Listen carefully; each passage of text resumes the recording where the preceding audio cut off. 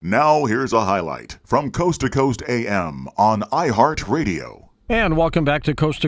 George Norrie with you, and along with Dr. Andrew Silverman, author of A Burst of Conscious Light. And even though we're talking somewhat about the Shroud of Turin, we're also talking about near-death experiences and the power of consciousness. When you were at the conference of the Society for Scientific Exploration, Andrew, and you were talking about the nature of consciousness, what was the consensus? What did they believe consciousness was? Something outside of the brain? Well, of course, different people held different views on that. The theme that I was talking about was why logically you can never manufacture consciousness, that there's no such thing as artificial intelligence, artificial sentience. Because, you see, what consciousness implies is that which can be aware, can perceive information, and you can't make that out of information. You can't get a string of ones and zeros that's sufficiently complex that suddenly that set of numbers wakes up and becomes someone rather than something. It will always be something.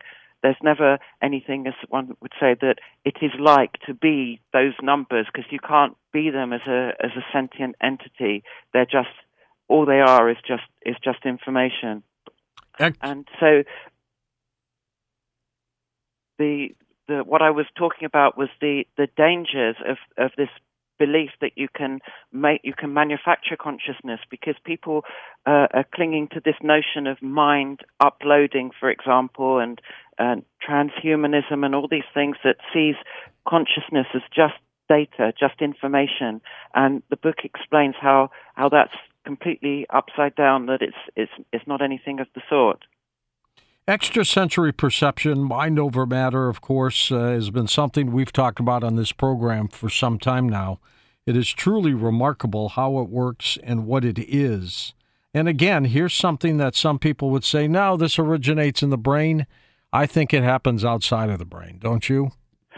Yes, in fact, the point that I make is that, and I said this because when I was a student, there was the first just appointed professor of parapsychology came to do a talk at my university. I think it was in the late 1980s, and I was talking to him, and I said, as I see it, you know, the parapsychologists, they put loads of effort into testing whether there is such a thing as extrasensory perception and mind over matter. But as far as I can see, we don't need to test whether it exists, because we are it.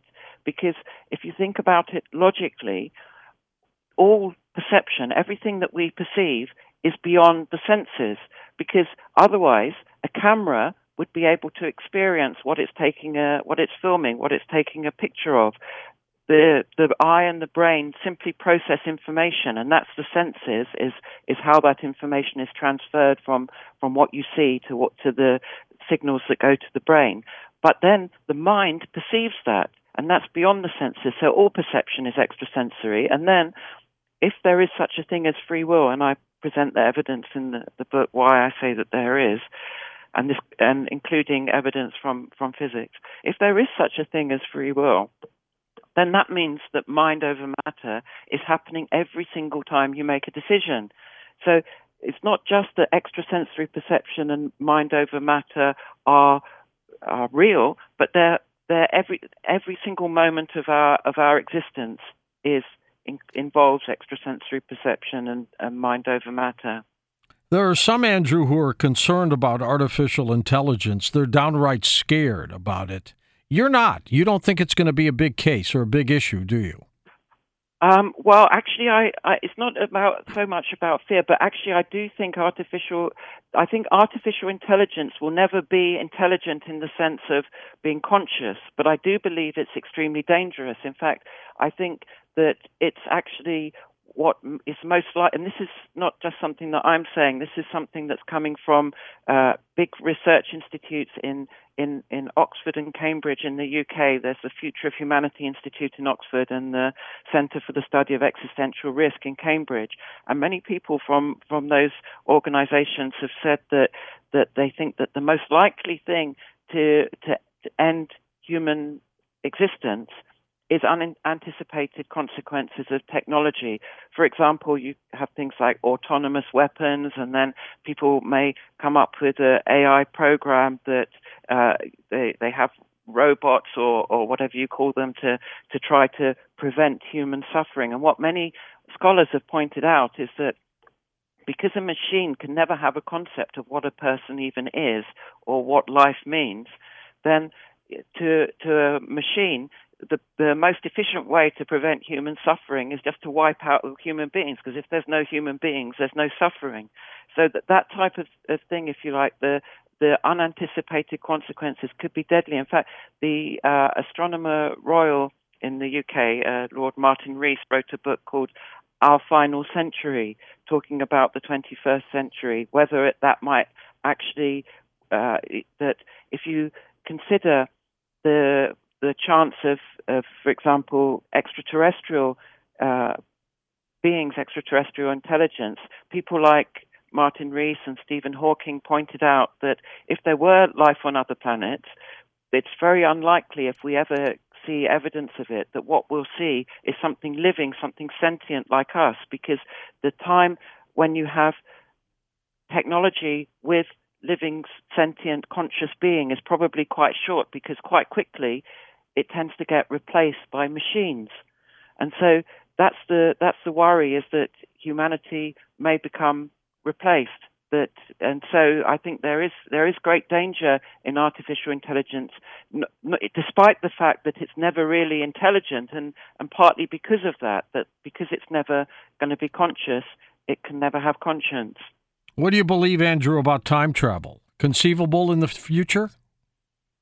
Well, Erwin Schrödinger, who I mentioned before, the quantum physicist, made the point that mind, as consciousness, is always now, and the present is the only thing that has no end. You see, I believe that everything exists within the now, the present, and the past exists as what's gone to make up the nature of what currently is, and the future is the potential within what is. And it's actually free will that chooses between those potentials ultimately. Usually the indirect action of free will. I make an illustration of that, for example, if a butterfly flapping its wings causes a storm, the butterfly might choose to flap its wings, but it doesn't choose to make the storm. So most of the consequences of choices are not chosen directly in that sense. But because of free will, I believe that it's actually not possible to travel backwards in time. Travel backwards in time. We will not ever be able to do that. No. In fact, we don't actually travel in time at all. We're always, whatever happens, we're always in the now. Einstein showed that the rate of clocks can vary depending on how you're moving relative to other things and mass and so on. But it's only a rate of change. But always, the consciousness is always in the moment, in the now.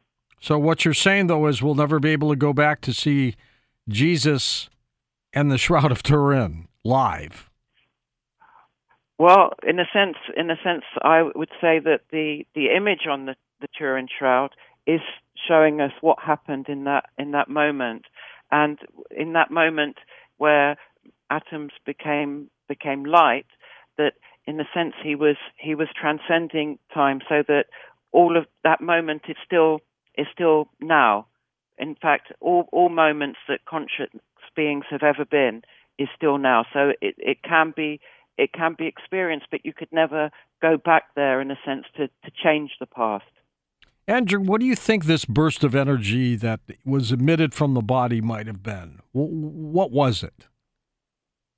Well, basically, it seems from the experiments that have been done in Frascati at the Atomic Energy Institute that there was a burst of ultraviolet light that actually formed the image. But I think that was just a part of what was happening.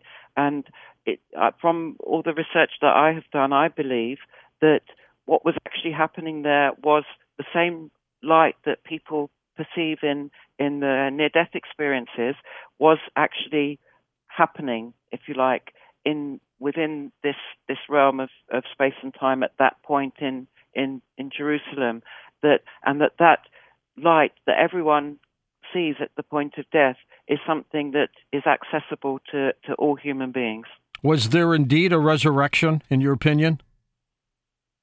It does look like there was, actually. Just looking at and I don't say this from any particular religious perspective. I don't even come from a Christian background, but it just seems that because there was some great research done by a physician in the States, Dr. Gilbert Lavoie, and I went to his lecture he was lecturing in Frascati at the same event where I was lecturing, and he presented evidence that totally changed my outlook on the Shroud image, because he pointed out that actually what we're seeing on the Shroud image is evidence of an upright man. That if you look at the hair, it's actually not behind the body, it's actually hanging down on the shoulders. And if you look at the image of the back of the body, it's not flattened. The muscles of the buttocks and the calves and so on aren't flattened.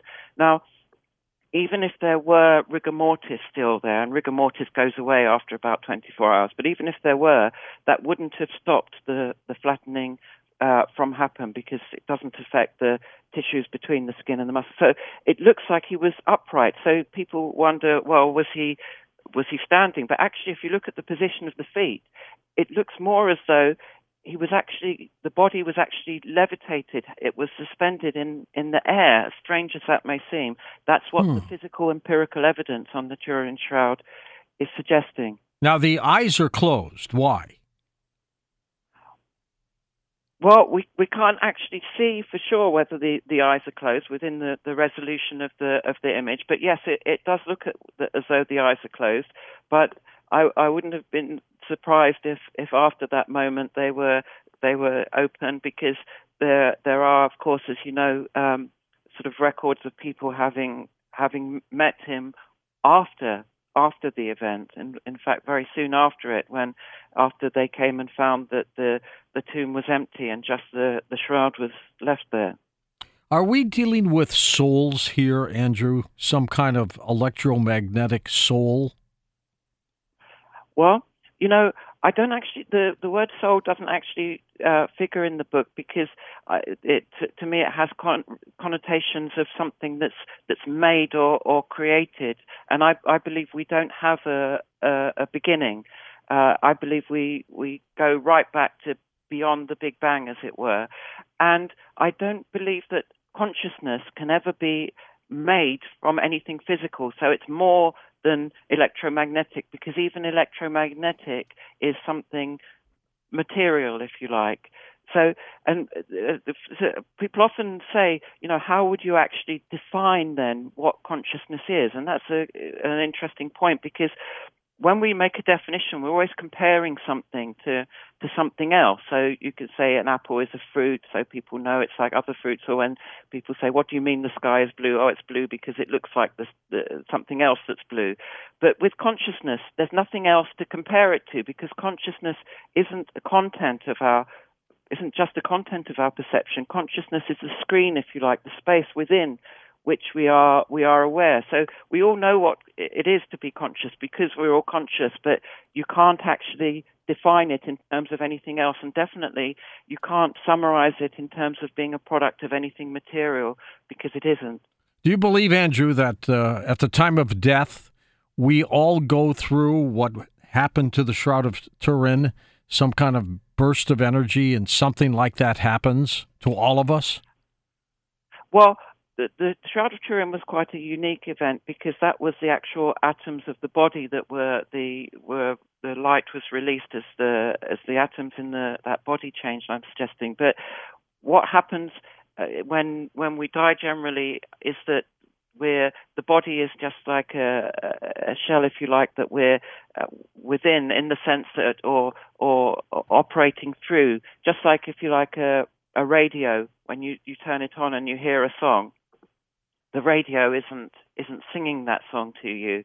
So I believe that, well, in fact, there is evidence from scientific studies. Dr. Pim van Lommel, cardiologist, wrote a study in the Lancet, a respected British medical journal, that 1 in 10 people remember, when they're resuscitated, remember a near-death experiences, and most of them do involve this sense of this light that they perceive. So I suspect that light is experienced by all of us. But in terms of what happens to us after we die, I suspect that's influenced by how we live.